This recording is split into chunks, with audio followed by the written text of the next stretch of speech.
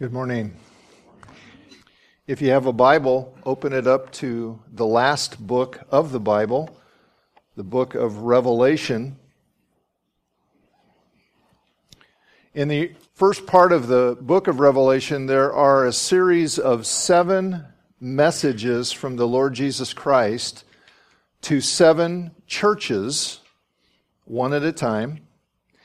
And that very fact should cause us to know that churches are a lot more significant than this world, certainly, and sometimes even many of us who are followers of Jesus tend to recognize. Churches are not irrelevant. They're not, just sort of superfluous and don't really make a difference and aren't that important. No, churches, Jesus has established churches throughout the world to accomplish His mission of world redemption. And so churches rank very highly in terms of His priority scheme, and they should also in ours. In our thinking, in our praying, in our living our lives, we don't want to underestimate the church because Jesus has established it to accomplish His purposes. So these 7 messages, we're coming up to message number 3, the third church. So Revelation chapter 2, beginning at verse 12. And to the angel of the church in Pergamum write, the words of Him who has the sharp two-edged sword. I know where you dwell, where Satan's throne is. Yet you hold fast my name, and you did not deny my faith, even in the days of Antipas, my faithful witness, who was killed among you, where Satan dwells. But I have a few things against you. You have some there who hold the teaching of Balaam, who taught Balak to put a stumbling block before the sons of Israel, so that they might eat food sacrificed to idols and practice sexual immorality. So you also have some who hold the teaching of the Nicolaitans. Therefore, repent. If not, I will come to you soon and war against them with the sword of my mouth. He who has an ear, let him hear what the Spirit says to the churches. To the one who conquers, I will give some of the hidden manna, and I will give him a white stone with a new name written on the stone that no one knows except the one who receives it. So the Lord of the churches has a message for you here and for me. And we know that because Jesus says, let him who has an ear to hear, let him hear what the Spirit says to the churches. So that tells us a couple things. It tells us, for one thing, these messages aren't ultimately just from human authors, a human author named John. Ultimately, this message comes from the Spirit of God Himself. The other thing we can see here is that these messages were not simply intended for the original recipients only, but also for us, for you and for me, if we have ears to hear. That is, if we want to hear what God would say to us. And in order to hear the message that He has for us, to hear that clearly, we need to first make sure we understand what it was that Jesus was saying to this church in Pergamum. And really, it's pretty alarming. Think of this. Jesus says that Pergamum, where they live, their town, is where Satan has his throne. Wow, that's intimidating. And that means it's a very evil place. It's a very evil place, a place where evil things happen. And behind those evil things, these are not just evil things that people are doing on their own. Behind those evil things, there are evil supernatural forces at work. The city of Pergamum, historically, we know that this city was famous for many impressive temples, including some temples dedicated to the worship of the Roman emperor. It was well known for this. Just like today, New York City is well known for Broadway shows, and Las Vegas is well known for gambling. Pergamum was known as a center of pagan worship festivals. And it's probably the issue of emperor worship that got these people into trouble.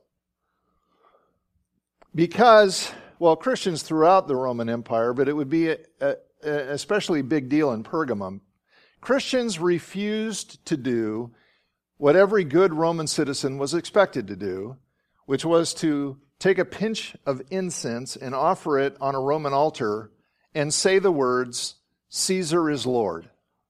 And Christians wouldn't do that because they said, no, Jesus is Lord. And that got them into a lot of hot water, especially in a place like Pergamum where emperor worship was a big deal.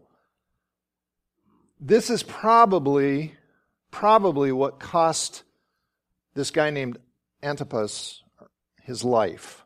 Jesus calls him my faithful witness, and that word witness is where we get the word martyr from, who was killed among you where Satan dwells. And all of this is a reminder to us that following Jesus is not a safe thing to do. It's the right thing to do. It's the only way that leads to life and eternal joy.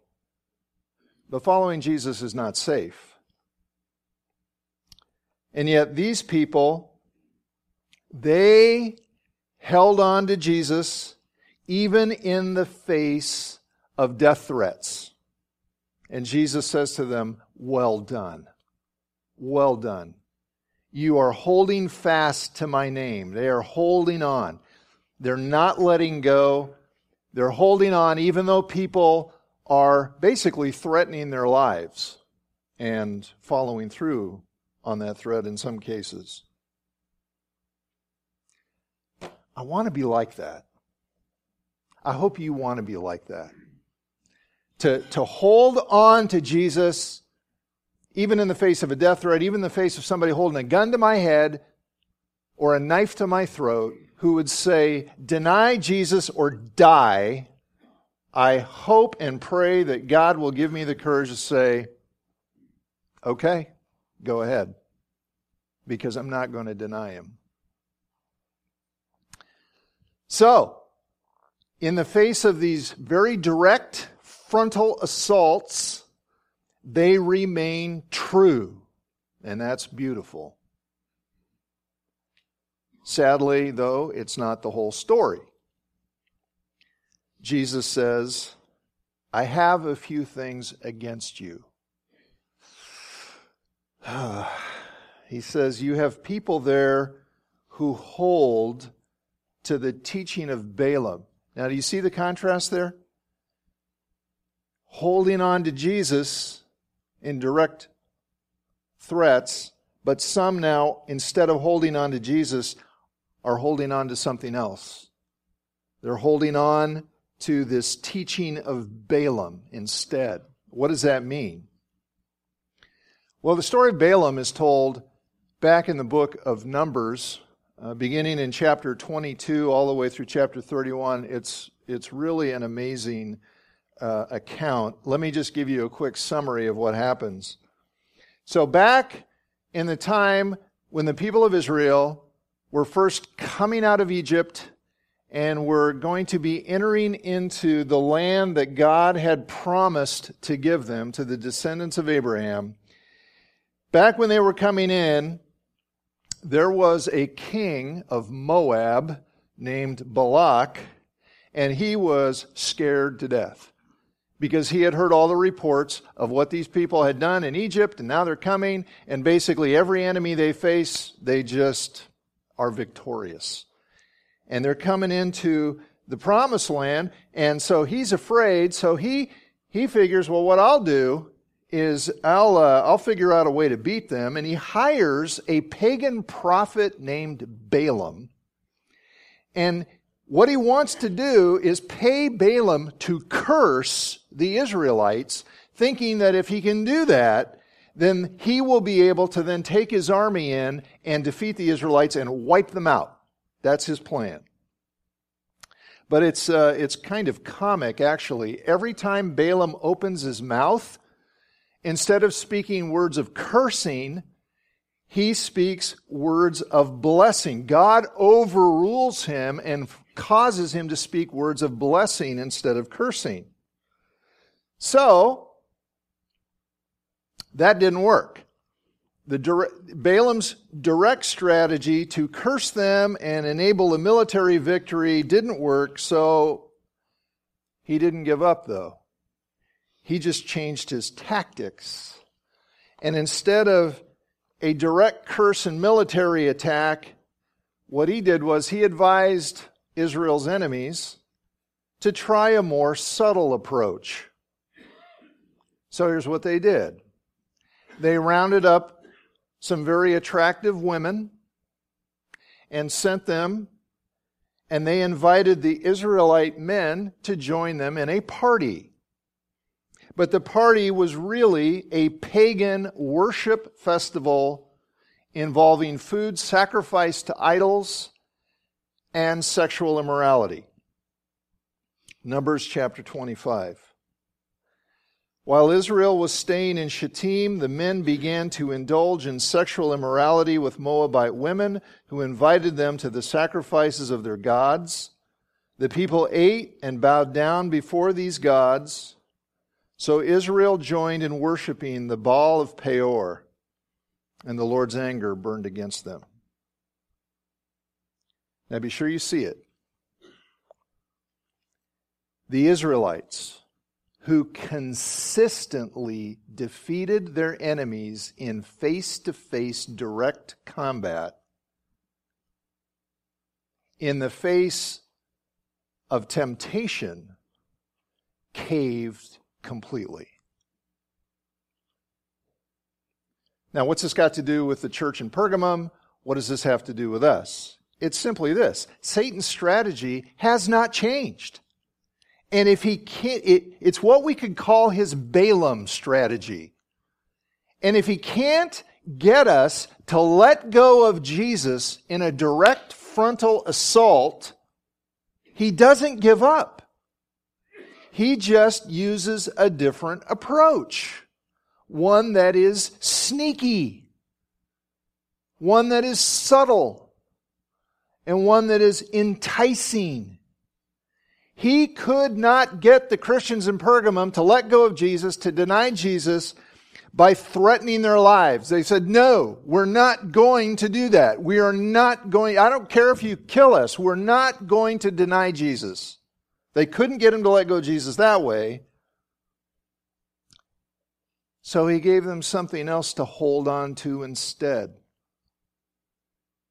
Some kind of false teaching from these Nicolaitans who said it was okay. It's okay to go to the local temples. It's okay to go to those places devoted to those pagan gods. It's okay to eat the pagan barbecue. It's okay to indulge in a little pagan sex. And, we're thinking, what? What teaching could possibly convince professing Christians that that's okay? What could do that? Well, it probably went something like this. And we know this because it shows up in other places, like the book of 1 Corinthians. They probably had these, respected teacher types saying something like this. Hey, you guys, don't, if your pagan friends invite you to go with them to those pagan temples, that's okay. In fact, that's a good way to show how tolerant you are, how accepting you are of your friends, that you're not all legalistic and judgmental like some Christians. And look, we know it's not a problem with God because we know idols are nothing. They're fake. There's only one real God. We all know that. And so if you eat the meat that's sacrificed on the altar to some silly idol, don't sweat it. That can't hurt you. No big deal. And oh yeah, that sexual stuff that goes on there? Don't worry about that either, because there's nothing you can do with your body that will affect your soul. Jesus died to save our souls. So what we do with our bodies, no big deal. It was a lie. But it was a very convincing lie. A very attractive lie, especially when it was mixed with some really tasty food and sexual pleasure and a whole lot of cultural pressure. Because that's what you did to get along in Pergamum. You went along. And that's how you went along. So the lesson for us is, watch out. Watch out. Don't be careless. Don't let your guard down. Stay alert. Be on your guard against all attacks against your faith, against you holding on to Jesus. Not just the obvious in-your-face attacks. Especially be on guard against the subtle attacks. See, if you're a believer in Jesus today, the biggest threat you face is probably not a direct assault. Like I was saying earlier, somebody holding a gun to your head or a knife to your throat and saying, deny Jesus or die. That's probably not the biggest threat to your faith that you're going to face. The bigger threat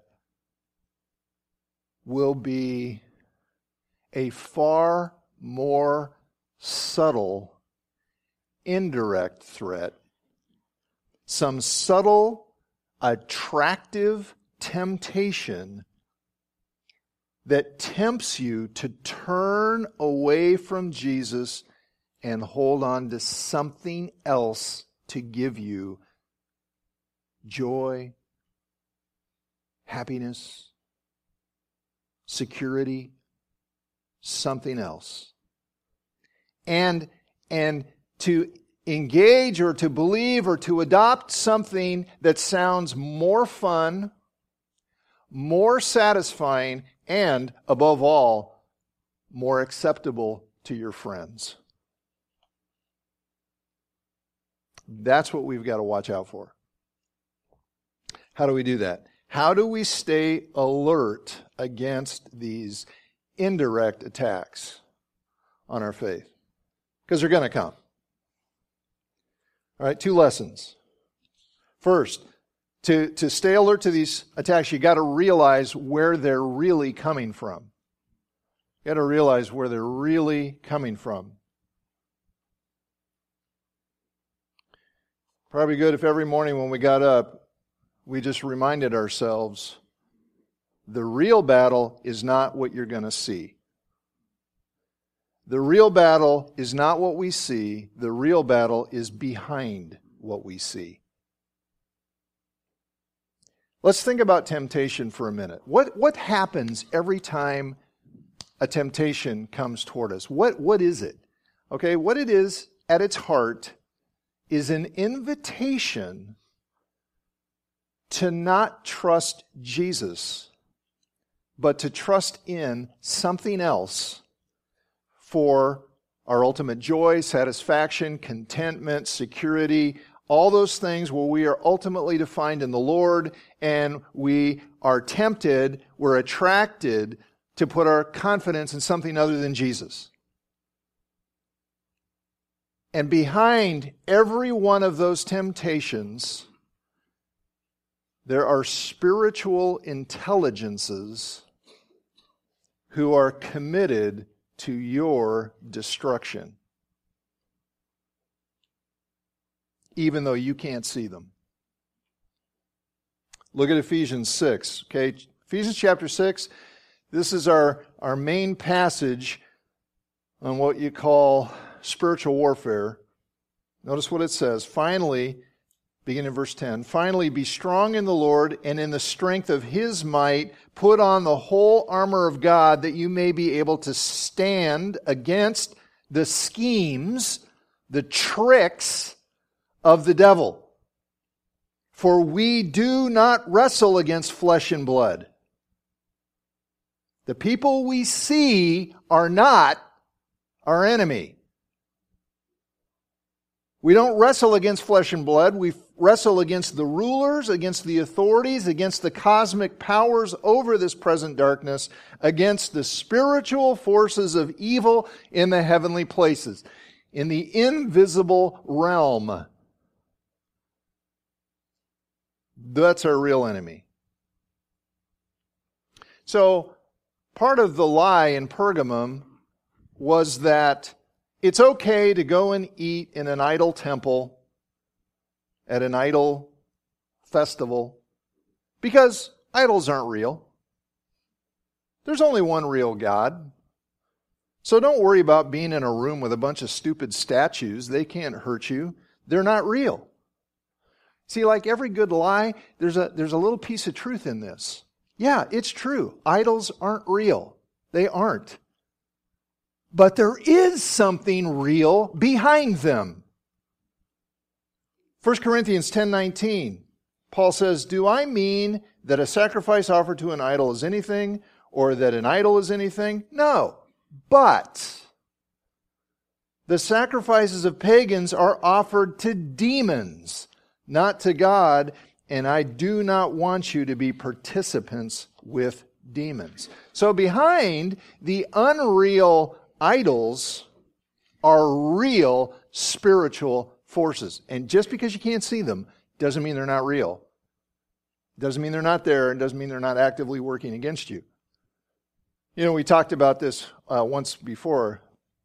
Have you ever seen like a diagram of the electromagnetic spectrum and how much of it's visible light? It's like this little sliver is visible and a whole bunch of it's invisible. So radio waves, microwaves, every time your cell phone goes off in church, you know, there's this invisible thing making contact. So we know that just because something's invisible doesn't mean it isn't real. There's all kinds of real things that we can't see. Demons are real. They are real. They exist, and they are not funny, cute little cartoon goblins with pitchforks and horns.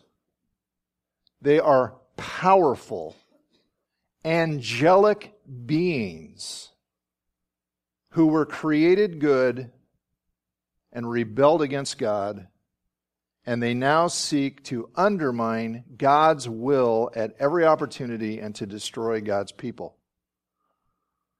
Now, they're going to lose the war. That's a big lesson of this book of Revelation. They're going to lose the war. But they still attempt to win every single battle they can against God's people. They fight as hard as they can. And so if we're going to defeat them, if we're going to resist, if we're going to stand firm, if we're going to hold on to Jesus, we have to remember how they fight. And one of the common misconceptions, when people think of demonic activity, almost always we think of things like, scary supernatural phenomena, weird sights and sounds and black magic and demon possession and that sort of thing. And yeah, demons can do those things. But that's not their main strategy. That's not the main way they fight. The main way they try to destroy us is, do you know what it is? It's lies. Lies. Look at 1 Timothy 4:1. Now the Spirit expressly says that in later times some will depart from the faith by devoting themselves to deceitful spirits and the teachings of demons. Deceitful spirits. Do you think people embrace the teaching of demons because they're demonic? No. It's because they're deceived. Sounds good to me. John 8:44. The devil was a murderer from the beginning and has nothing to do with the truth because there's no truth in him. When he lies, he speaks out of his own character, for he is a liar and the father of lies. Satan is the father of lies. He's all about lying. In fact, he'll even use truth to lie to you. He tried that with Jesus. Remember he quoted Scripture to Jesus because that's what Jesus was doing to resist him? So he said, oh, well, I can do that too. Here's a verse. completely taking it out of context, completely ripping it out of what God intended it to be. He can use even truth to lie to us. So, staying alert, staying vigilant means being on the lookout for really good lies. And the thing about a lie is, it doesn't sound like a lie. It's plausible. It's convincing. And worst of all, it's probably something we want to believe. See, these people in Pergamum, these Christians, they wanted to believe that it was okay to go out with their friends and eat at the pagan temple. It's like us going to restaurants. I mean, that's how prevalent it was. You want to go hang out with your friends? You go to the temple. And you eat there. You eat the food sacrificed to the idols. They wanted to believe that a little sexual fooling around was just some harmless fun that didn't hurt anybody. All kinds of people in the world have bought into that lie. Sex outside of marriage, pornography, no big deal. It's what they want to believe. It's not what God says. So, when someone told them a convincing lie, hey, it's okay, they bought it. It was easy to buy it. So you got to remember this. You're going to be lied to. You're going to be lied to, and you're going to be lied to by someone who's a really, really good liar. They're so good at it. And he knows what lies you personally are the most prone to believe. If you don't want to fall for those lies, you got to keep alert for them. Keep a lookout. You say, well, wait a minute. If it's a really good lie, how am I going to know? How am I supposed to recognize this really good lie? Good. Great question. Lesson number 2.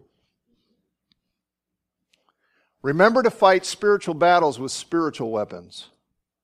Remember to fight your spiritual battles with spiritual weapons. Any attack on your faith is a spiritual attack. And so your defense must be a spiritual defense. We are so dependent on the resources God has given us to be able to win these battles. God has given us spiritual weapons to defend ourselves against the lies that would turn us away from Jesus. We have to use them, though. It doesn't do any good to have a weapon if you don't use it and you don't know how to use it. So what are these weapons? Okay, Ephesians 6 again, back to our passage on spiritual warfare. Ephesians 6:13. Therefore, take up the whole armor of God, that you may be able to withstand in the evil day, and having done all, to stand firm. Hold on. Stand firm, therefore, having fastened on the belt of truth, having put on the breastplate of righteousness, and as shoes for your feet, having put on the readiness given by the gospel of peace. And in all circumstances, take up the shield of faith with which you can extinguish all the flaming darts of the evil one, and take the helmet of salvation and the sword of the Spirit, which is the Word of God. And all the flaming darts of the evil one, I'm pretty sure, are lies. Those are the lies we have to extinguish. Okay, so Paul is writing from prison. He's probably looking at a Roman guard who's, keeping him there in prison, and he sees the armor that he's wearing, and that gives him an idea. And so he connects that to these realities. So the pieces of armor are obviously symbols. What are they symbols of? Okay, if you think about it, every piece of armor here, one way or another, points us to trusting in the truths of God's Word. Think about it. You buckle on the belt of truth. Righteousness, peace, salvation. How do we experience those? By believing the truth. The gospel. Taking up the shield of faith, what does that mean? It means relying on the truth. The lie comes and you say no, like Jesus did. This is what the truth is, and I'm going to rely on that. And the sword of the Spirit is what? The Word of God. That's where we get the truth. So the first weapon, the first spiritual weapon for unmasking Satan's lies is the truth of God's Word. The better you know the teaching of God's Word, and the better you rely on the teaching of God's Word, the better you will recognize the lies and not fall for them. It's just like what's true of counterfeit currency. You know, to learn how to spot a counterfeit, you don't study counterfeits. You study the real thing. And once you really know the real thing, then when a counterfeit comes, you can see it and recognize it. So, practically speaking, staying alert means what? It means really knowing our Bibles. It really does. Now, would you like to know a shortcut for learning the truths of God's Word? Would you like to know? There isn't one.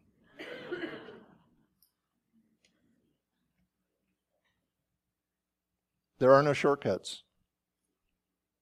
We just have to do the hard work of reading and studying and learning the Word of God. We've got to make the effort. It takes time and it takes effort. And sometimes people will say, "Oh, I can't read the Bible, it's too hard." That's a lie. That's baloney. If you can read a newspaper, you can read the Bible. If you can read a novel, you can read the Bible. Now, if you really can't read, there are Bible apps that you can get for free and put on your phone or your tablet. There are websites you can go to. There are Bibles on CD, and you can listen to God's Word. You say, "Well, I don't understand everything." Well, yeah, I don't know if you ever took like a class where you read a textbook and the first time you read it, you didn't get it. What'd you do? You say, "Okay, I guess I'm going to flunk this class." No. You either asked the teacher or you asked a friend or you got in a study group or something and you worked at it till you figured it out, till you understood it. That's the way you learn stuff. And that's what we got to do with our Bibles. You may not understand everything you read or hear first time. That's okay. Just keep reading. Just keep listening. And really, the main truths are not that hard to understand. We can do this. You can do this. If you're not getting a regular diet of God's Word, of God's truth into your life, you're setting yourself up to fail. You just are. Especially if instead of, feeding on God's Word, you're feeding on all kinds of cultural messages, which is very easy to do. But if we don't know the truth, and if we don't love the truth, we're setting ourselves up to fall for Satan's lies. That's what he's doing. He's lying to you. And then the other main spiritual weapon comes in the very next verse there in Ephesians 6, verse 18. It'll leap right out at you. And pray in the Spirit on all occasions with all kinds of prayers and requests. With this in mind, be alert. Notice that. Be alert and always keep on praying for all the saints. Saints, just fellow believers in Jesus. Consistent, persistent prayer. Prayer for ourselves, prayer for each other. Why do we need to pray? Because we can't fight our spiritual battles in our own strength. We can't do it. We need our Lord with His sharp two-edged sword to cut through the lies, help us see them, help us love the truth. See, you and I, we don't love the truth apart from a work of God in our lives. That's why we have to pray for that. That's why we have to pray for our brothers and sisters. We need this.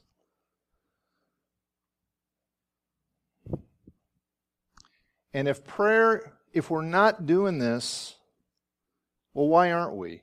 Why does prayer tend to be something we neglect? I mean, you can make a room full of Christians very guilty. All you got to do is say, "Well, do you think you pray enough?" Everybody goes, "No." It's a real easy guilt trip. Okay, I don't want to do that, but ask yourself, if you don't pray more, why don't you?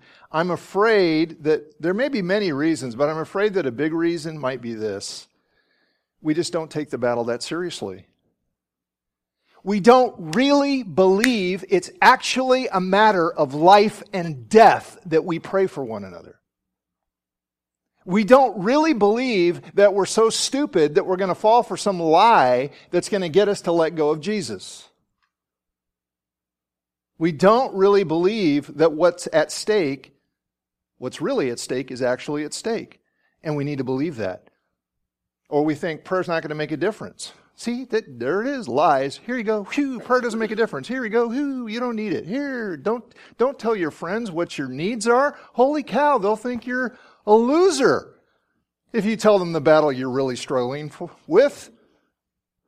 That's a lie.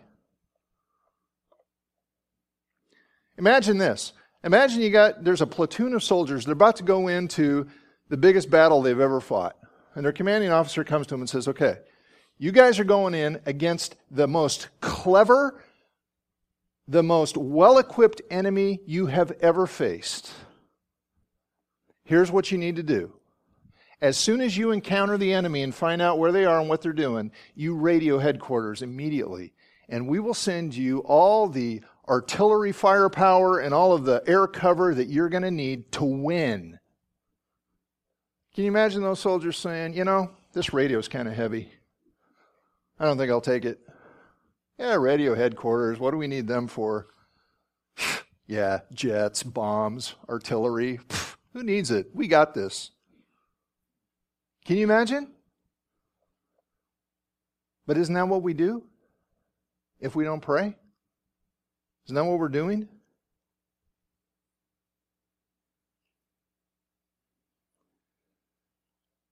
These are our weapons. These are our weapons. The most dangerous battles you face are not the battles you can see. They are the subtle lies that entice your mind and your heart away from Jesus.